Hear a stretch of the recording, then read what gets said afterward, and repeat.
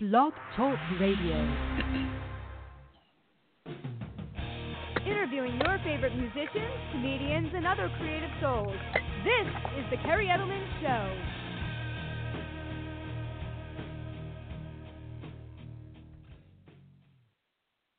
Hey everyone, and welcome to the Kerri Edelman Show. I am so excited tonight as we have the vocalist Brandon Kellum coming on from the hardcore, punk, and metalcore band American Standards. So it's going to be a great interview tonight. We're going to take you on a really interesting journey to learn about this band and these amazing musicians. Before I bring them on, I always like to do a brief introduction. They're one of the many bands that I've had the honor and pleasure of interviewing on my show. Some of the bands I've had on my show include Tremonti, Trivium, Sick Puppies, Lacey Sturm of Flyleaf, Shaman's Harvest, and so many others. So please support these artists and musicians I have on my show. I personally created this show because I wanted to have a forum to bring people on to support them and help them promote them and spread their name and get their music out there. I also do interview comedians as well as sometimes entrepreneurs, filmmakers, so I have a whole bunch of people, but predominantly my show is musicians and artists. If you're tuning in tonight, please create a Blog Talk Radio account by going to blogtalkradio.com. If you want to call in, the number is 805-243-1320. Also, I do throw out there that some people know that I do have a doctorate degree in clinical psychology, but my show is purely meant for entertainment purposes. We are not going to be doing any type of formal therapy, even though my guests do like to joke around with me sometimes. But I always just throw that disclaimer out there because I do take my career, my profession very seriously. Okay, so let's do a nice introduction for American Standards, and then we're going to bring Brandon on. So these guys are originating from Phoenix, Arizona, and I truly believe these guys really take their original music to another level. They incorporate elements of hardcore, metal, and punk, and their music is very diverse and eclectic. So if you like those types of genre, definitely check out American Standards. Another thing that stands out to me about them when I did my research on them is these guys, they really come across as grounded musicians. I do not get the sense that these guys have any egos. They're all about their fans. And, when they started out 6 years ago, and they're still doing this, they started out with the DIY approach, managing everything from CD distribution, booking their own tours. They have been signed to major labels too, but these guys really take their music seriously and put their heart and soul in it. And I think that's something that is really genuine about them and comes across. They've shared the stage with national acts such as Every Time I Die, Norma Jean, Comeback Kid, and Atreyu, to name a few. They have also released 3 prior EPs and a prior album, but tonight we're going to be focusing on their journey to release their new amazing album, and I've had a chance to check it out. It's titled Anti-Melody, and their hit single that they're currently promoting is Writer's Block Party. So check out this music. Their single is currently on Sirius XM satellite radio as well as other stations. And tonight, as I said, we're going to promote the album. It's going to be released on April 28th, and we'll also talk about upcoming shows and any tour that they have in the works. So let's bring Brandon on. Hey, Brandon, how are you? Hey, Kerri, doing pretty good. How about yourself? Good. Thank you so much for joining me and coming on tonight. Absolutely. Listening to your intro there, I was getting hyped on the band myself. I'm like, let me hear this band already. Very cool. Well, I do try to do my homework. It was a very impressive intro. Thank you. I know comedians also, they're so funny. Sometimes when they come on my show, they're like, oh, no, I can't live up to this introduction. They joke around and stuff. So, but I'm glad that I could do that for you guys because you guys really are just, you're an amazing band. And like I said, I think the other thing that really comes across with you guys is just how genuine and grounded you are and how serious you take your music and your fans. And I think there's something to be said for that.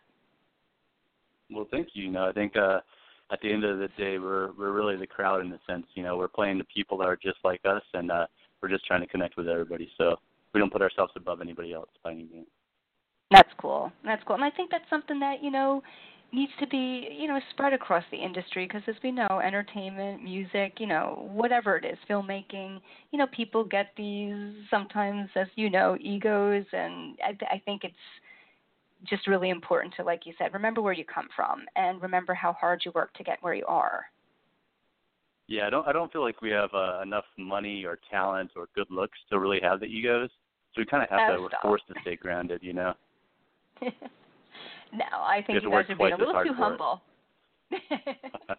Well, I think you bring everything to the table. I do. I think you guys are the complete package. I think you do have a great look. You have a great sound, and you're very talented. So thank you. I'm fishing for compliments at this point. You know, I'm just going to keep saying stuff about myself. There you go. Well, hopefully you can walk off tonight the air and just have that ego for tonight, right? We'll pump your head up a little bit tonight, so to speak. There you go. Okay. And I didn't mean that in a inappropriate way. No pun intended. So let's start from the beginning. Show, right? There we go. Absolutely. Let's start from the beginning. You're originally from Arizona, correct?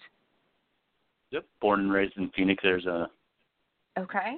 And, just tell me a little bit about, I don't know if you heard Dead's interview, but, I know that's how kind of you heard about my show is through me bringing Dead on. But tell me a little bit about yourself growing up as a kid. Just, some interesting stuff. Were you a kid that was interested in sports? Was there anything, unique that you did as a kid that we would like to hear about? Yeah, absolutely. So I didn't really have the sports thing, and I feel like that's probably similar with a lot of bands. A lot of guys just don't excel in sports, and they're like, well, I've got to do something. So you pick up an instrument or you pick up a skateboard and decide to do that. So I kind of I did that for a while. I think I always knew, like, whatever I did, I didn't necessarily have to be the best at that thing, but I always wanted to be doing my best, my personal best. Mm-hmm. So I kind of think I started off skateboarding and did that for a while, like a lot of the guys do. I something that was unique during that time, we started, videotaping it before it was, a camera on every cell phone, and just started filming ourselves doing our tricks and kind of showing our friends that. So that's kind of what gave me my first taste of, like, entertaining, in a sense, was kind of filming what we're doing and just showing that to people. I think that kind of naturally like progressed into us just doing really stupid stuff on camera, like kind of like the Jackass style pranks and stunts. We kind of got into that type of thing. Granted, this is the late '90s and stuff. So what would you we're filming just these. Really quick, Brandon, reflecting back, what's one of the craziest things that you could equate to a Jackass type of scenario that you guys did? The funny thing about this, I remember doing a lot of stupid stuff and thinking back, like, I should have broke some bones or been arrested or something, but I can't think of any one single thing that I would want to say on the radio. Okay. I really feel like, looking back at it, if I were to ever see these tapes again, I would be probably pretty embarrassed about it. Okay. Well, I respect that. Okay, cool. So skateboarding as a kid. Was there anything else, as a little kid that you can remember? Because you're definitely a showman. Looking at Writer's Block Party and the presentation and, again, what you guys put on in that video is, you like to get the crowd going, so to speak. So, were you a little kid that liked to do anything in front of your parents, whether it was sing karaoke or, I don't know, anything like that maybe you also brought out this, showmanship? Yeah, I think I was always doing something. There's just something for me about, like, making something out of nothing and just kind of building something to entertain people. So I remember, getting the kids in my neighborhood together, and we would, do little magic shows or make our own bands and just really make your own bands, kind of make band names and say you had a band. So I definitely remember doing that. And just kind of, I was always the guy that, like, had an idea and brought people together to try to march towards that idea. Like one example of that is I remember in, like, 7th, 8th grade, I started getting really into like professional wrestling, like WWF wrestling. And this is like, I don't think I ever actually told anybody this, but it's interesting because I got so into it to the point where we would organize all these people from school, and we would do that stuff that you look at now and it's absolutely ridiculous. But like the backyard wrestling where kids are throwing each other through tables and hitting each other with chairs and stuff like that. So we used to get like 10, 20 people and do this. My dad was actually a construction worker, so he'd bring us like extra wood and like frameworks from the job site, and we'd build these tables and we'd do this this backyard wrestling. And I did that up to about the age of probably 15 or so. Oh, wow. Okay. And then around, exactly. And then around about 16, me and one of my good friends that I've known my entire life growing up, really, we lied about our ages, said we were 18, and we actually professionally trained for professional wrestling. So we went to this school that was in the Valley that was training professional wrestlers. We said we were 18 and, we're That's 16 hysterical. at the time. Probably right. couldn't even grow a beard, or facial hair or anything. So I probably definitely didn't pass as an 18-year-old by any means. And we're sitting here doing this, training to the point where we literally once a month would do these matches, and we'd wrestle at this arena here in Arizona, and, there'd be 50 people that would come out, and we're these, 16, 17-year-old kids just throwing each other around this boxing ring, basically. And I think that's really when I started thinking, how awesome is it to be able to, get the crowd to react and to be able to, make them suspend their belief and kind of live in the moment for a little bit. And I think that's really what kind of drove me to the path of playing music. Interesting. See, and this is why I like doing the type of interview I do, because I didn't, reading about you guys and doing my research and seeing other interviews you did, I don't think I saw that anywhere. Talking about maybe, you might have mentioned WWE, but I don't even think I saw that. But again, that really a guy that's shows. 6 foot and $180. You don't expect him, doing wrestling type stuff, right? I'm not necessarily the Bills guy. Right. Well, really cool. That's really interesting in terms of seeing, again, like I said, seeing you guys perform just in the video. Not that I've seen a live show, but just the video itself. So when did you get involved in music? Tell us about that a little bit. How old were you? And also incorporate if you play any instruments or if just, singing / screaming was the direction you were taking. Yeah, so around sophomore year, that's when I realized, I'm definitely I don't have the muscle tone or mass to do this professional wrestling thing full time as a viable career. So my dad actually my sophomore year bought me a guitar, and I remember I opened it up for Christmas. I remember looking at the thing and thinking, what am I going to do with a guitar? I had no interest whatsoever in playing guitar. It sparked my interest in being in a band, but I think at the time I thought the singer obviously gets all the girls, so why would I want to play guitar? Right. So that's when I had this guitar. I probably put it in the corner of the room and never looked at it again for several months. But then I started talking to people at school about, we've got to start this band. We've got to start a band. And that's when we first started taking it serious, where we weren't only thinking of names, but now we're like, all right, what do you play? Nothing? Okay, well, you're going to play bass. What do you play? Well, I've got a guitar, too, and kind of picked it up that way. I distinctly remember at the time, around that time, the Hybrid Theory album from Linkin Park came out. Nice. And I remember one of my good friends at the time, he wanted to play turntables for the band, but we needed someone to play bass. And he only wanted to play turntables because, he was into Linkin Park and all that stuff. So I'm like, come on, just pick up a bass and you can learn it and we can start the band. So we actually started the band from that point, doing, covers of things like Deftones and System of a Down and stuff like that. And then got to a point where we had been doing that for almost a year, and we were playing venues like the Mason Jar and places out in Arizona that have been here for 40, 50 years, and playing on a weekly basis, bringing everybody from school. Very cool. And were you, at this time, you were just singing for these bands, the band that you were in? Yeah, so I started off singing, and then I progressively learned that I wasn't the greatest singer in the world for the style I was going for. Okay. So I wasn't, the style we were doing at the time wasn't necessarily like the screaming stuff that we're doing now. So that's when I actually picked back up the guitar and started learning how to do that. I think I started learning all the System of a Down, albums, right when Self-Titled came out, and then Toxicity, and I just started burning through those. And I got to a point, and regrettably, I looking back, I know I got to this point where I'm like, I've learned enough. I could write my own stuff at this point, And that's when I moved from singing to playing guitar for bands. And I think nu metal in general, I think did that a lot for a lot of people, especially at my age. It was the first style of music where people didn't have to look a certain way or be insanely talented at their instrument. You could kind of just pick it up. I guess nu metal and punk rock in general, you can kind of pick it up, and as long as you had something to say, you can go out there and say it, and you didn't have to shred on guitar or be the best singer in the world.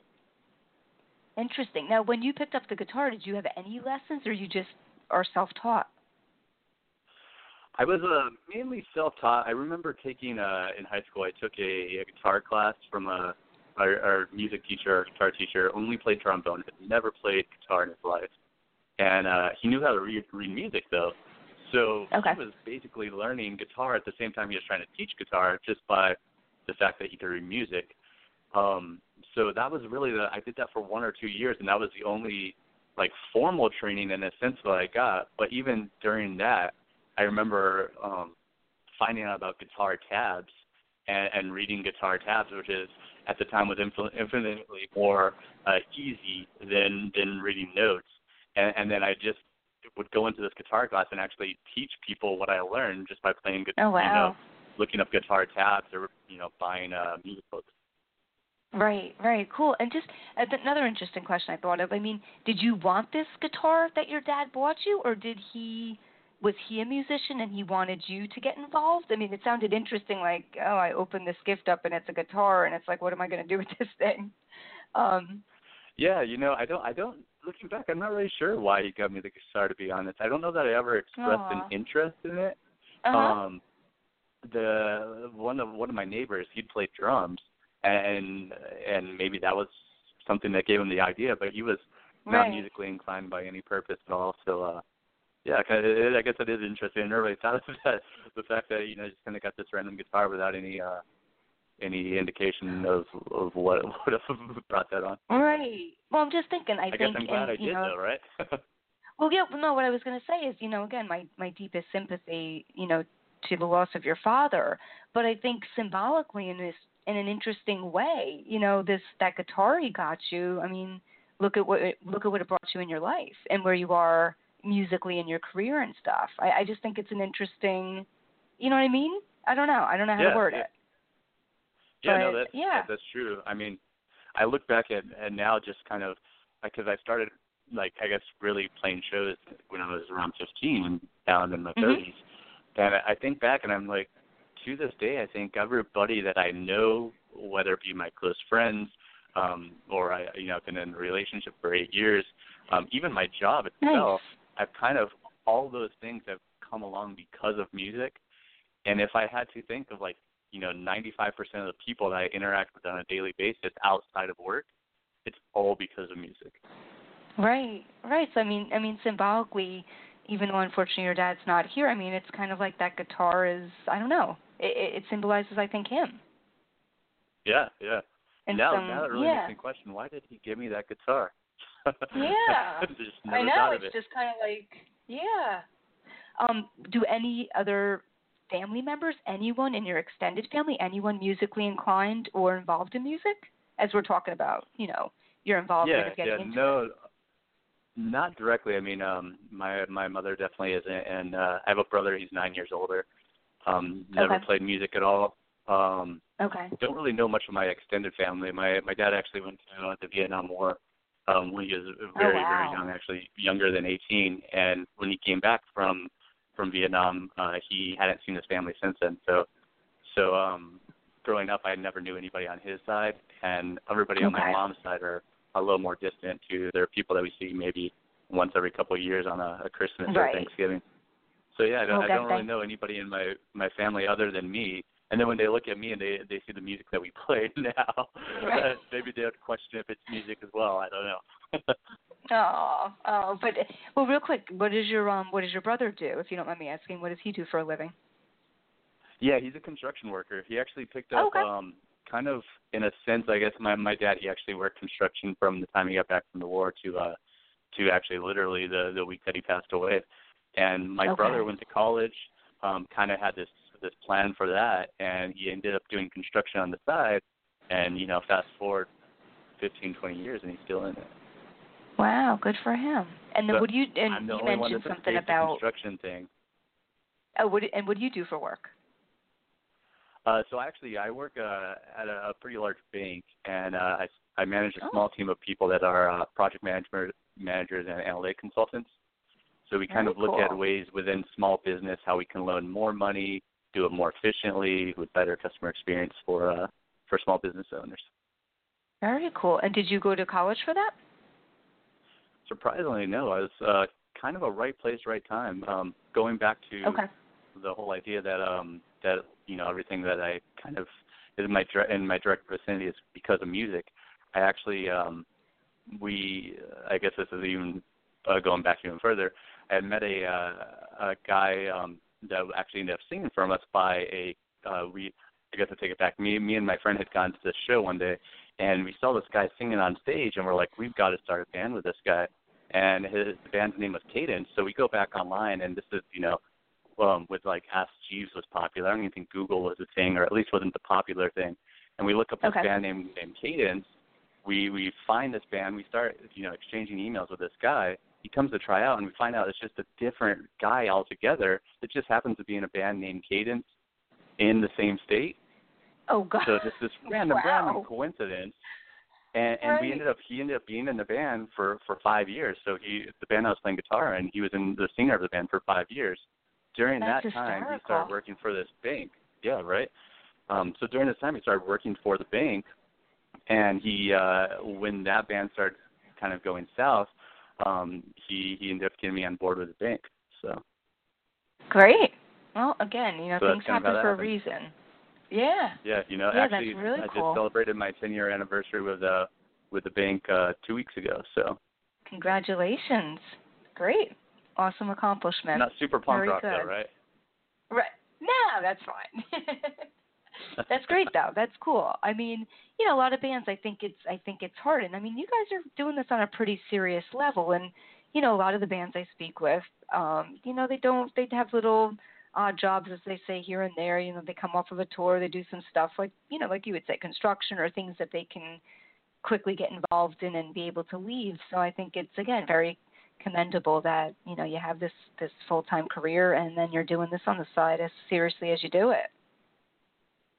Yeah, I think that's what keeps it fun to an extent, because I definitely, when I first started playing music and we started touring more seriously, at that point, that's when I used to stress out over it all the time, because it was, if we don't tour X amount of days or play this many shows or sell this much merch, I don't have enough money to pay my car payment or whatever else my obligations were, and that got really frustrating. Now that it's kind of both of them complement each other. I mean, I can take time off work or work on the road as much as I want. Plus, I don't have to count on the band as my sole source of income. It makes it fun across the board. I can do it as much or as little as I want. That's great. That's great. I mean, and I'm just throwing this out there because I think it's an interesting comment that some people have made from the hundreds of bands I've interviewed. But, what do you make of someone that says, well, you're not serious enough if you're not, putting blood, sweat, and tears and doing this full time and not knowing where your next meal is coming from? I mean, I think it's all relative. Like you said, everyone's going to have a different way of looking at it. But, how would you comment on a statement or a question like that? Yeah, I think I've lived both sides of that. I've experienced exactly what you said, and then I've also experienced kind of what we're doing now, and I see the benefit of both. I think when you depend on it to survive, the only thing you can do is force yourself to survive. But then in a lot of ways, I feel like that can make you compromise your art. So taking shortcuts by working with people you don't want to work with, whether it be labels or make videos or songs that you don't want to make, because your incentive is to survive. Whereas we have no reason to do that in a sense. So although in a lot of ways I can see, like, if we were forced to push ourselves more, we might do more, but the more might not be better. It's just more, Yeah, I think that's an interesting perspective. I mean, I never looked at it or heard it that way, but I think that is interesting, right? You don't have to sacrifice, how you want to do it or what you want to do, like you said, because you might be at the label's mercy of, you got to put this out and you got to sound this way. And so I think again, that's something that's very commendable that you guys do. So let's do this. We're talking so much about your life, which of course is my, thing. I love doing that. But let's talk a little bit about, the band coming together. So American Standards forms in around 2011? Yep, 2011. It's surprising it's been that long already. Yeah, I don't know. I mean, to me, again, most of these bands I interview, they've been around at least a decade, if not longer. So I was like, okay, that's not too long, 6 years, 7 years, but for you guys it is. And when you originally started it, tell us a little bit about Corey is the one remaining original member right now, correct? Guitar, right? Yes. So, yeah, just give us some background information on how the band formed in 2011, how you met Corey, and then maybe, as much as you want to share about over time, as I know there's several EPs you guys put out, an album you put out, some lineup changes. Just give us some backgrounds, and then we'll kind of catch up to where we are today. Yeah, so we had all been in bands, or several other bands, prior to American Standards. And I think at that time, a lot of us were kind of transitioning from our early 20s into our mid-20s, where you start, getting more obligations. And none of us at the time knew that we were going to start another band. A couple of the guys, actually, Cody, Brennan, and Jeff, the original guitarist, two guitarists, and drummer, messaged me or emailed me through a Craigslist ad. They were starting a band on Craigslist, and they had found me and needed a singer. They had heard my other bands and kind of said, hey, we want to start a band, and we don't want it to be anything serious. We just want to start a band to play the shows that we would want to go to. I'm like, oh, that's a cool idea. I'll go try out. So I went and tried out. It was something that I really liked because it sounded a little more early 2000s than or even late 90s than a lot of the heavy metal and metalcore bands were doing at the time. So I thought, okay, this would be kind of fun to do just for a thing on the side, just to record a couple songs, play some cool shows. I actually remember Corey coming into the band. He came in, maybe a month or two after me, and came and tried out. I never knew this until probably about a year ago when we did an interview. And I come to find out that he came and tried out. He had never played bass in his life. He had played guitar before, but he bought bass gear just to try out for American Standards. Gosh. He nailed the audition, played through the songs. That same day, we had a photo shoot with a local publication called the New Times, and because we had a show coming up, and since he was trying out and he was there at the time when the photographer got there, we said, let's do 2 sets of photos, one with him, one without him, just in case he doesn't work out. I know, I read that, and I thought that was just the funniest thing. I was reading about that yesterday, and I was like, oh my gosh. So I'm glad you brought that up because I was going to ask you about that. But that's so funny. Yeah, it's so ironic that he's the one that's actually still here with us now, Right, right. So we do this band. We start playing some really, shows that we would have dreamed of playing when we were younger, and then all of a sudden all these bands that we just loved growing up started having their 10-year anniversary shows. So now we're picking up, 10-year anniversary shows with bands like Emery and Atreyu and Every Time I Die and Straight from the Past and Comeback Kid, and just all these shows that we are, our dream lineups. And, that's awesome. And then we start touring more often, and now something that was just supposed to be something small for fun is kind of, snowballed into something much bigger. And in that time, real I quick, think, I'll go for it. Brandon, you were doing all this on your own, right? You guys were booking all this on your own. That's crazy. Exactly, yeah. So the first year was all on our own. And honestly, it was all through the contacts we had made in our prior bands. So we knew venues, we knew promoters, we knew other bands, and we just kind of used that to our advantage. So, cool. we start picking up all these big shows. We start touring and all the DIY touring. And in that time, that's when we got approached by a label called We Are Triumphant, which is a label out of Boston, distributed by Victory Records, a label that we looked up to, when we were in our teens as well. So it was just something that I think we had a couple label offers prior to that, but nothing that was really too serious or nothing that really panned out. So with this, we almost shrugged it off, thinking, this is probably a scam or this is probably fake. But let's look into it. So we looked into it. We actually lucked out because one of our friends had a friend that was a lawyer and kind of looked into the contract, and we revised it a few times before he sent it back and forth. And then, out of nowhere, now we're putting out our first album, and we're re-releasing it with a Victory Records distribution, and we're touring even more than ever. And that was kind of the real turning point for the band, because now this thing that was just for fun is on a label. We've got a record out. We're touring. We're playing with these huge bands. And I think that's, like I said, where the guys that originally started it just to be like a small portion of the time. We Right. started feeling bad because now we're asking them all the time, like, can you do this tour? Can you play this show? And they always felt bad about, having to be the guy that says, no, I've got to work or I've got to do this and this. And that's when we started going through all the lineup changes. Gotcha. Okay, so it wasn't that it was interpersonal challenges. It was just these people had other things in their lives and they never anticipated how big it would get. Exactly. With the lineup changes. We still talk to them. Yeah, we still talk to Brandon and Jeff occasionally to this day, and we've done a couple shows. One of which we actually just, with the original American Standards lineup, we had played about 14 months ago. Our original guitarist, he had passed away. He committed suicide about 1.5 years ago, and so we all got together to do a benefit show for him.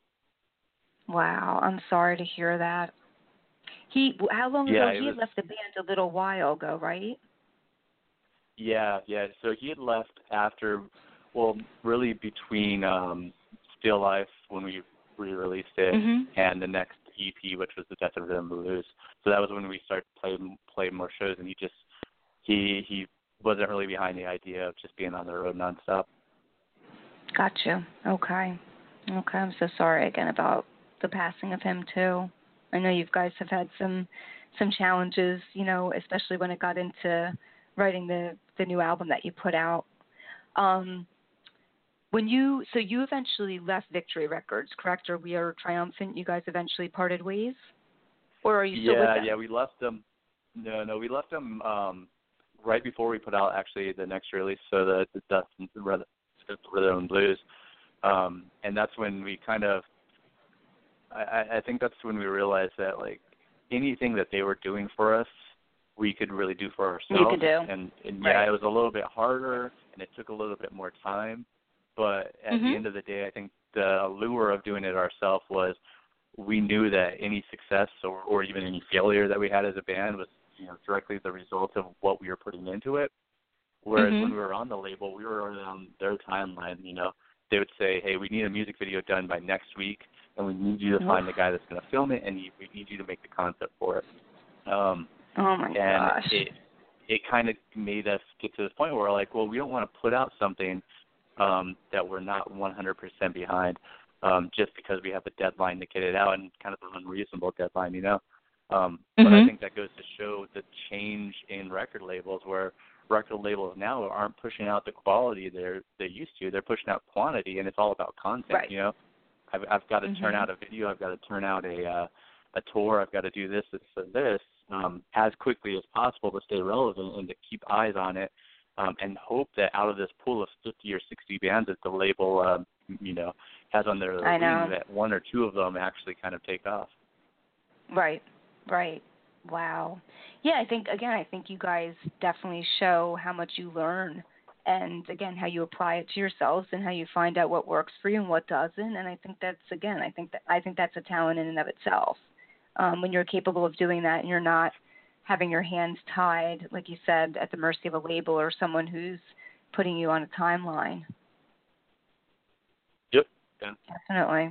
Definitely. So, okay, so now how did you guys bring on, let's see, you brought on the new members you have. Eventually, Steve Mandel came on bass, and then Mitch Hosier came on, if I'm saying that right, I apologize if I botched his last name, drums. It sounded a lot classier how you said that. Oh, I like okay. Hosier. That sounds a little like French, kind of. I like that. Oh, okay. All right. So, yeah, tell us how you met them, because I think they're from different places, right? And do you guys all live in Arizona? Yeah, they are. So, actually, yeah, tell us a little bit about that. He's from Phoenix, but Steve was from New York. We found them both through, really, I think, just they had seen our show in the past. At that time, by the time they had come on, we had already been playing shows for 3 or 4 years as a band, and they had both played in other bands as well. So that we had either played shows with their bands, or they had heard of us, or seen us with another band that they liked. And when we needed guys, we kind of just started asking around, and Steve came on, and Steve's just the nicest guy and just eager to learn, and kind of brings a lot of enthusiasm to the band. And then after that, Mitch came on drums, and Mitch is just insane. He's the most talented guy in the band, by leaps and bounds. And it's like wow. only a matter of time before Mitch finds out that, like, you know, we're not good enough for him, and he goes out and finds something better than us. But for right now, don't say that. we got him. Right. Well, that's great, though. That's great. It sounds like you guys have a really good chemistry and a connection and you know, relationship as both musicians and you know, friendship, which is definitely what you need. Yeah, you know, that's I always tell bands this. I think when you're in a band, like what you see on someone's Instagram or Facebook, like of the band member, is always like what happens the one time out of like a whole 8-hour drive. Like what you don't see is the fact that you're really just in a van with 4 or 5 other guys driving right. for 8 hours. And if you don't like right. those guys, you're going to have a horrible time. Right. Well, again, I think that's unfortunately the allure of social media, where people, you know, see people go on these fancy trips or whatever, and they think, oh, they have the loveliest lives, and it's like, no, like you're saying, that's one snapshot, and if you want to let your mind go in that direction, sure, you can concoct some crazy, you know, illusion in your head, but yeah, but the reality, like you said, is that, right, it's not what's going on behind the scenes.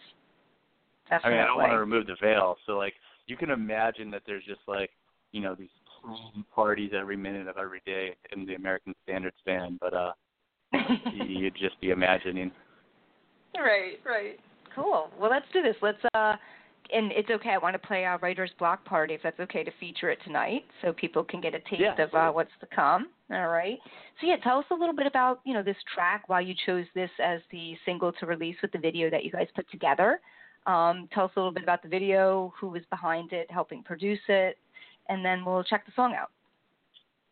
Yeah, absolutely. So, Writer's Block Party was actually, strangely, the very first song instrumentally that was written for the album. We had actually pretty much 90% of this song done at the time of recording the Hungry Hands EP that we had put out in 2014. But it just wasn't quite there yet. So we held on to it for quite a while, and although it was the first song that we had musically written, it was the last song lyrically that I had written for the album. In writing, especially with this album, I really wanted to write a little bit more of a social commentary, in a sense, kind of speaking to like the divide in our culture and our society, how everything just is pulling us apart, and social media is kind of exacerbating that, whether it be politics or the different movements and different sociopolitical things that everybody's marching towards. There's all this black and white in the world that's just pulling us apart, and that's what I wanted to write the album about. And I think we wrote a few songs that were going that direction, and then that's when, you know, my father had passed and Cody had passed, and I just kind of took a step back and thought, well, I really feel like I need to address this. I really feel like I need to write about this, but I don't understand how it kind of fits in the grand scheme of this album. And that's when I started to realize and it started to become more clear to me that it's really not necessarily just us dividing as a people, but it's also just separation in general, whether it be the division between politics or religion or other factors, or it be the separation between someone because he lost them to a death like my father or Cody. So we kind of went down that path with the album, but I still had this song, which was Writer's Block Party, that I hadn't written the lyrics for. And that's when I realized, well, maybe I make this, in a sense, kind of like the interlude to the album. I make this an explanation of how this is the first time in American Standards that we're going to write something that's more personal to us, and how, I guess, uneasy that made me feel, because I guess with American Standards, I always thought that kind of felt parallel to all these other bands, all these other heavier bands. We're not the heaviest band by any means, or the most technical or anything else, and we're kind of always the outcast on the shows that we play. So this song is kind of saying, well, I'm going to say something that's really personal, and I don't know how people are going to receive it. It's going to be a hit or miss. Some people are going to love it, and some people just aren't going to get it. And the song is about, well, even if they don't get it, I'm still going to stay true to myself. I'm going to say what I have to say. We're going to play it the way that we want to play it. And I guess whether people like it or not, that's kind of how it's going to go. And with the music video, I think that's exactly what we try to do. We try to take a comical spin at that with a coffee shop. You know, we're playing at an open mic, and hey, what happens if this metal band that, you know, steps into this coffee shop where everybody's playing indie music and doing slam poetry and stuff like that at an open mic, what would it look like if this band played in this completely new environment, and how would people react to that? And I think that was really well done how you guys did that. Who was involved in putting that video together in terms of production-wise behind it? Any specific names you want to plug for people? Yeah, Jacob Reynolds actually is a mastermind behind the camera there. He actually shot the entire video and edited it together. And then the theme itself, I think, was kind of a combination of things that us at the band had as originally actually what we had planned for. And, we probably had a couple ideas up front, but we were going to do it at a retirement home. And we actually had the retirement home lined up. And we were going to have, everybody in the retirement home there playing bingo and things like that while we were playing. That's and then funny. And then we thought about the open mic thing, and we decided to go that path because we figured, well, in this way we could kind of invite our friends and invite our fans to come in and have fun and kind of be in on the joke. Right. No, that's great. Very creative. I love the approach you guys took to even thinking about it. All right, cool. So let's put you on hold, Brandon, and then we'll check out the song, and then we'll come back and do more with the interview, okay? Sounds good. Okay, hold on. All right, everyone. Again, you're listening to Brandon Kellum from American Standards. We're going to check out their hit single, Writer's Block Party. It's currently being played on Sirius XM radio as well as other terrestrial stations. And don't forget to write it down and make a note. April 28th, they will be releasing their new LP, which is titled Anti-Melody. So check it out. Here's Writer's Block Party, and we'll be back. Dancing around like a marionette, stuttering on dedicated in our breath, so they unimpressed. Made myself to a home, gave up my heart to find a soul. With my crown for cast in stone, taking nothing so they know. The ground was born, no silence before the storm.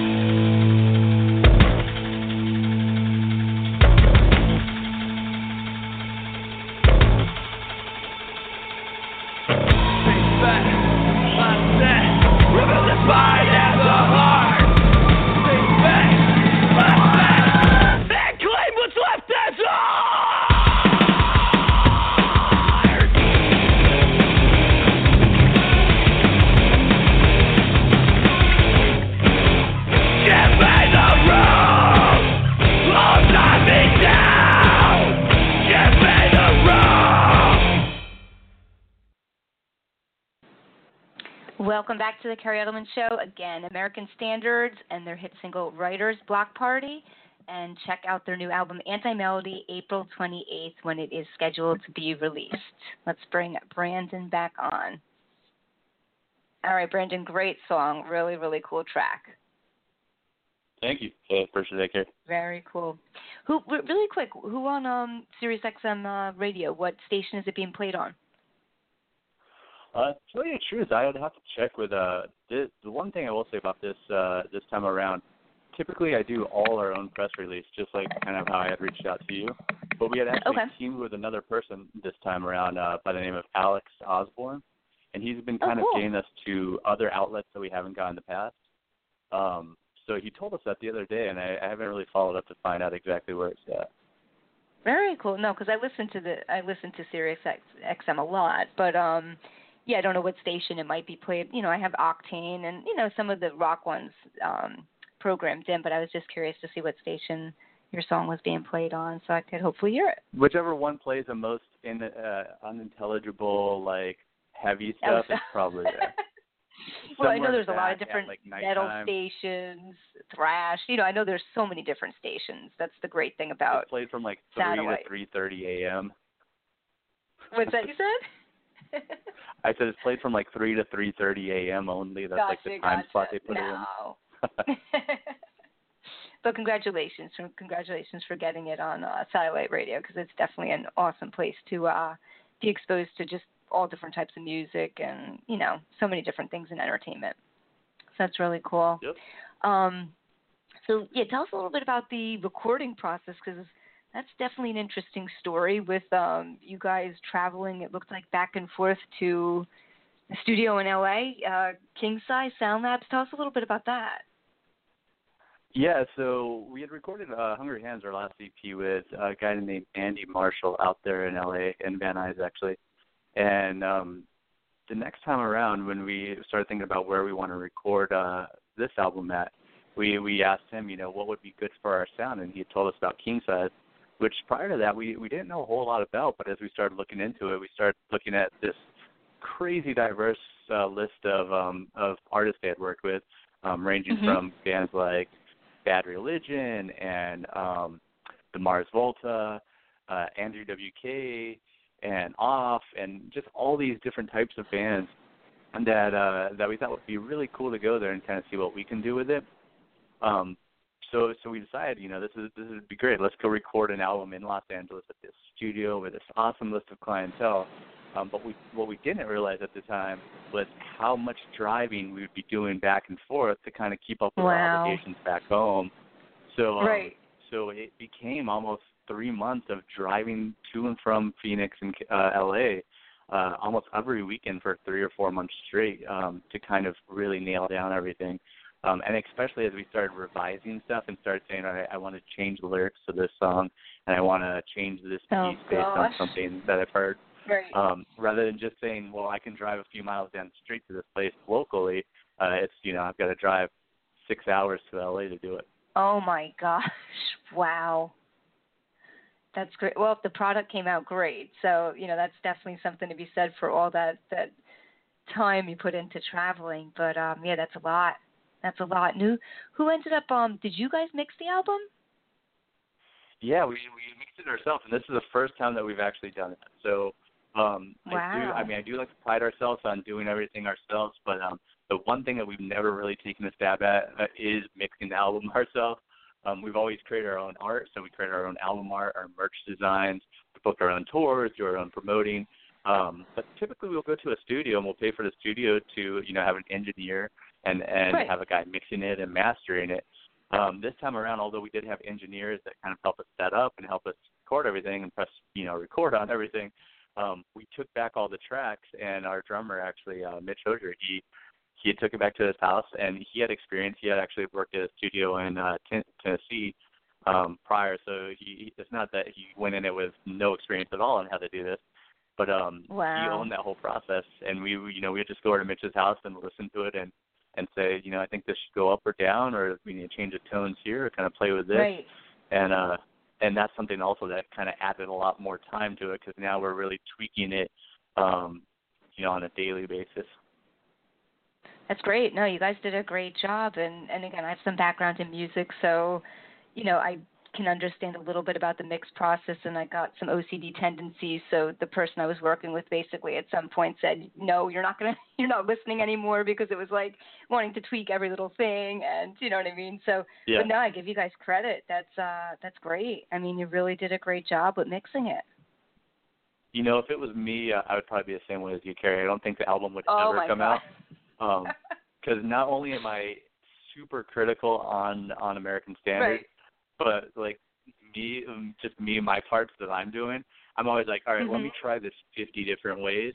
And, and normally I don't get that. Like normally someone tells me like, no, you got 2 or 3 ways. I'm not going to sit here and just have you focus on one line the entire night. Right, and that was, well, I think part of it, we'll have to talk sometime. I think we would have a lot in common off the air, but part of my issue was when I initially did an album several years ago, I really had no say in it. And when I worked recently with a new person that was extremely seasoned, toured like extensively, worked with some of the best, mix engineers, et cetera, and I really started to learn about the process, I really got involved and I was really curious about it. And I think the more I learned, the problem was the more questions I had, the more things I wanted to try. You know what I mean? So that's when it was then, and I did respect the person because I knew they knew what they were doing. But eventually it was just like, no, you got to stop. You're going to mix this to the point that it's going to sound bad. You know what I mean? Yeah. And I feel like we're heading down that path because I think what I need, and I feel like we've kind of had close to it, but what I personally need as an artist is someone to push me beyond my comfort zone and to know when to push like my boundaries, but also know when to reassure me like this is good. You don't have to keep doing it. Because I think especially in recording, and you probably had this experience too, like you always think you can do better, but then you get to a point where you get frustrated because now you start doing worse when you're doing more tracks. And you come back and say, well, actually the first track was probably the best track that I did. Exactly. And that's what I learned. I learned just the emotion that you probably, evoke in the first time you do it. It's just a different quality than if you keep trying to go back and redo it. So you're right. No, there's something to be said for that too. Definitely. Yeah. Cool. Well, that's. And I think that's kind of the beauty of American Standards as a whole is we've always kind of wanted to take the approach of keeping it as raw as possible. So when you listen to us compared to a lot of other metal bands or punk bands, I think you'll kind of hear a distinct difference in the recording quality because we are keeping a lot of tracks I think other bands may throw out because it just doesn't sound clean enough, or we're not triggering our drums or putting a lot of electronics on there that we can't play live. We're just trying to keep it like, what does it sound like to hear us live? Yeah, just very organic and raw, but still polished enough that it's, you know what I mean, radio, radio friendly enough to, exactly. Cool, very cool. So, I mean, tell us a little bit about, you guys are going to release it on April 28th. Do you have an upcoming CD release show, or are you going to be doing some tours, anything like that you want to, share? Yeah. So April 28th it comes out. Right now you can actually pre-order on iTunes, Amazon, Bandcamp, pretty much anywhere where you find music. It'll also be up on Spotify on the 28th. That same night we're doing a show at the Rebel Lounge in Phoenix, Arizona, which, kind of taking us back to the beginning of the interview, used to be the Mason Jar, this historic, very, very small but very historic venue in Phoenix that's had, artists ranging from Megadeth to Tool play in a room that fit maybe 200 people tops. So that's where we're doing our album release. But now it goes by the name of the Rebel Lounge. And then shortly after, actually, so that's April 28th, and then the month following in May, we're actually going on tour where we're doing 10 or 12 states in total, primarily Midwest. So we start in Albuquerque, and then we go over to Texas and kind of work our way through up through Tennessee. And you can see all the dates on any of our social media. And really, if you Google American Standards, we try to be on pretty much anything possible / American Standards. Cool. How did you guys come up with the name American Standards? What's the story behind that? I always like to have like this really cool origin story for it, but it's maybe a little less exciting than it should be. Our main goal in a band name was we did not want a band name that when you hear that name, you know exactly what style of band it is. Same thing like with our logo. Like when you see a death metal logo, you kind of know right away it's a death metal band. So that was our only criteria. We sat in the living room, and the 4 of us or 5 of us at the time started just throwing out band names. Maybe 2 people would like the names, but everybody else would shoot it down. So I walk away, and I took a little restroom break, and I looked down, and on the toilet the name is American Standard. So I come back to the guys and almost as a joke say, what if we called our band name The American Standard? And like, nah, that's lame. What if we just called it American Standards? And that's kind of what stuck. We really just stuck with American Standards because we felt like, okay, you don't know what style of band this is going to be going in. And I guess the byproduct of that is for the last 5 or 6 years as we talk to people, everybody's kind of put their own meaning to it, Since we do talk about some more political and sociopolitical things, people kind of have that connotation to American Standards. Since there's a style of music, it's kind of ironic. You've got jazz standards and French standards. It's kind of ironic that you'd be called American Standards considering our style of music. Or even you've got the guitar. The Fender brand makes a guitar called the American Standard, so it's kind of got that tie as well. So it's got all these different things that people can tie to it. But at the end of the day, we figured someone's going to be at a bar one day. They're going to look down, 20 years from now. They're going to see American Standard on the toilet, and 80% of the time that's going to be the brand of the toilet. And then they're going to remember this punk band that they saw 20 years prior. And that's kind of how it ended up. That's funny. Well, it's so funny because before I saw the S on when you had contacted me, I thought, oh, American Standard. And that was, unfortunately, that was the first thing I thought of, too, when you talked about the toilet story. But then as I look back, when I started to, go to your website and the Facebook page, I'm like, oh, no, it's a Standards with an S. But still, that was the first thing that came to my mind. So, with free association in psychology, that's what came to my mind. You're smarter than the average cookie. Normally people, we'll get these tags on Twitter and Facebook almost every day where someone's like, wait a sec, I've been listening to you guys for a year or two. Did you guys really get it from this? Right. So it's kind of funny how that works out. Yeah. I mean, I don't know. But the other interesting thing which you made a comment on was the, the band logo. And, making it, like you said, a little more generic so you're not really sure what the music's going to be about. Is that is it a seagull? Is it an eagle? What is the bird that you guys use? And again, what's the symbolism with that? It's actually the continent of Pangaea. So back in I'm just giving you a hard time. No, we have heard that though. People have tied it to it's actually a vulture. So our guitarist Kerri has drawn that, and that was right around the time that we named it American Standards, and he had kind of made this outline of a vulture, and we basically thought how cool would it be if we can get to a point where you just see this vulture that doesn't have any text on it, and you just kind of know what that is. That's awesome. And we've several times over the years, we've got stickers and everything else, but we've several times kind of put it out there where anybody that wants free stencils, we'll send them stencils so they can kind of put it wherever they want. But that also works against us because that means Kerri and I are sitting in his garage literally carving out stencils by hand, which takes a whole lot of time. Wow. But we like it because, we go to different cities and states when we're touring and we see that vulture around. We're like, that's really cool. It's cool. But I'm assuming you guys have stickers of it, right? Oh, yeah, absolutely. Yeah, we've got stickers. Yeah. So people could put that on a car or whatever. Yeah. That's cool. Very cool. So I read that you're also a horror fan, correct? Yeah, I'm huge into horror, and that's something that's hard to do nowadays. But I see just about every horror movie that comes out. What were some of the most recent ones that you've seen? Because I think it's hard to find good ones today. I mean, back in the day, they made a lot of really good movies. I think, unfortunately, and I'm a fan of horror too. But a lot of the remakes, it's sometimes just leave the original the way it was. Don't keep remaking it 500 times. But yeah, what are some of the more recent ones that you've seen that you would recommend to people or that you thought were really well done? Yeah, I think we're all out of good ideas, right? I mean, kind of that's why we're rebooting everything. But yeah, and you're right. I mean, I go see out of every 10 horror movies I see, maybe one of them is worth mention. But most recently, and maybe it's more of a psychological thriller than a horror movie, but Get Out is fantastic. It is so good. Have you seen it? I've never heard of that one.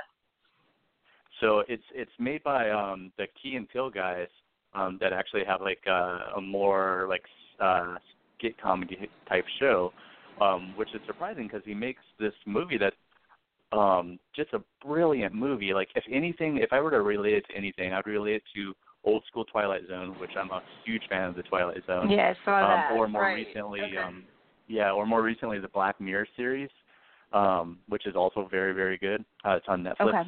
Okay. So Get Out plays very much like that. It's a lot of like the psychological thriller and a lot of suspense in it. It's kind of got a creepy vibe to it, but it also says a lot about, I think, society as a whole without being preachy about it. So interesting. It's just really good, and it's got a good twist on it. It just makes you want. I mean, the second I saw it, I'm like, I've got to go see this in the theater again. Wow, cool. Okay. Did you ever see something? Someone wants me to see a movie called Wolf Creek. Did you ever see that? Yeah, I actually have seen Wolf Creek. Yeah. Oh, you have? Okay, don't tell me about it. But someone just gave me the DVD, so they're like, you have to watch this. I said, okay. Was it good? Yeah, we got that recommended a lot too. I liked it. If I'm remembering the right one, it's a found footage film. Am I right? Do you know? It's a what's that? Like a found footage, kind of like a first person shot, like kind of shaky cam. I know it's an Australian film. So I'm not sure. I mean, the person who recommended said it was shot really well, and it's very different because it is an Australian film. So I'm not sure. But yeah, I don't want to talk too much about it because I don't want to spoil it for myself. Yeah. But If it's the one I think it is more along the lines of shot kind of like a movie like Blair Witch in a sense. Really? And I remember, okay, interesting. And maybe I'm completely leading everybody down the wrong path. I'm not sure. It's a different movie. But okay. if it is that one, I remember being very entertained the whole time. But like a lot of those found footage ones they're kind of like, they're good to watch once, but it's not something I go back to right away. Right, that you go back to, right. I might recommend someone else to see it, but like even with things like Blair Witch or any of those like paranormal activity type movies, it's like it's interesting enough to okay, what's going on here? What's going to happen? And then you see it and you're like, okay, I'll move on to the next. Yeah, you're kind of disappointed a little at the end. Did you really quick, and then I'll let you go in a minute. Did you see Split? Yeah, even that's that, just like the pacing. I'm sorry, go for it. Did you see that movie Split by M. Night Shyamalan? I did. I saw Split. And what? Did you like I haven't seen it, but I have not seen it yet, so don't tell me. But did you like it? Yeah, I did like it. I would recommend it for sure. Yeah. Yeah. Well, again, as a psychologist, I would say that's go just Get Out right up and my then alley. See Split. What's that you said? I would say go see Get Out first and then see Split after. And then see Split. Unless All you're right. an M. Night Shyamalan fan, like if you're a huge fan of his and you've seen his other movies, this I like them, ties but into other movies. Yeah. Okay. All right. Cool. Yeah, that looked really interesting. Cool. Well, yeah. I mean, Brandon, you guys got a great album coming out. I'm really excited for you guys. And yeah, what else do you want to? Anything else you want to share in terms of any social media sites for people to check you guys out at? Yeah, we're on Facebook / American Standards, Twitter, Instagram, Tumblr. Pretty much anywhere that you are, we're probably there too. And we're very responsive. It's most of the time it's me or Corey kind of responding to people. So chances are, if you leave us a comment tonight, we're going to get back to you. If not by the end of this night, tomorrow. We try to stay a little more tongue-in-cheek on there too, so we have some fun with the people on there. Nice. Well, I want to thank you so much for coming on. There will be, if you want to please plug it later tonight, there will be a podcast. I'll let you know when it's available. So if anyone missed the show and your interview, they can stream it for free. They can download it off of iTunes. So that's a nice thing about the show, too, is that people can listen to it whenever they want. So, but, yeah, cool. Excellent job. Really cool story that you guys have with your bands and your lives. And I wish you so much success. Hey, I appreciate it, Kerri. Thanks for having me on. Absolutely. Yeah, definitely keep in touch. And, of course, in the future, if and when you have more music coming out at a later date, you're always welcome back on the show. Yeah, I'll let you know about the next one. And you're East Coast, right? Yes. Next time we're in your neck of the woods, I'll let you know if you want to stop by. Definitely. That would be great. Would love to meet you guys in person. Absolutely. All right, Brandon, thank you so much again, and much continued success to you and the band. Thanks. Have a good one. Okay, you too. Take care. All right. Bye. All right, everyone. Again, Brandon Kellum from American Standards. Really cool interview. If for some reason you tuned in a little bit late, you could check out the podcast after the show is over. And again, thank you to everyone for the support for this show. I can't believe it's been about 220 interviews, started it about 5+ years ago. And again, just like Brandon, I'm a very DIY person. I've done everything on my own in terms of networking and having all of these amazing artists that I've had the opportunity and pleasure to interview. So please become a fan of the Kerri Edelman Show on Facebook. That's where you can find a lot of updates for upcoming interviews. I also have 2 personal pages on Facebook. Please befriend the one that's not maxed out so we can keep in touch with each other that way. And if you follow me on Twitter at Kerri Edelman, I will follow you back. Also coming up this week, I'm doing another interview this actual Thursday at 7 o'clock p.m. Eastern. It's going to be April 6th with a band called Message from Sylvia. Interesting band. It's a conglomeration of these guys from a variety of different bands, and they came together about a year ago. So if you want to tune in at 7 p.m. Eastern on Thursday, April 6th, Message from Sylvia, the rock bands, will be coming on too. So thank you again, everyone, for tuning in. Again, check out American Standards and download a copy of their album on April 28th titled Anti-Melody. It's a full-length album, and I think you will be really pleased with it. So thanks for tuning in, and have a great night.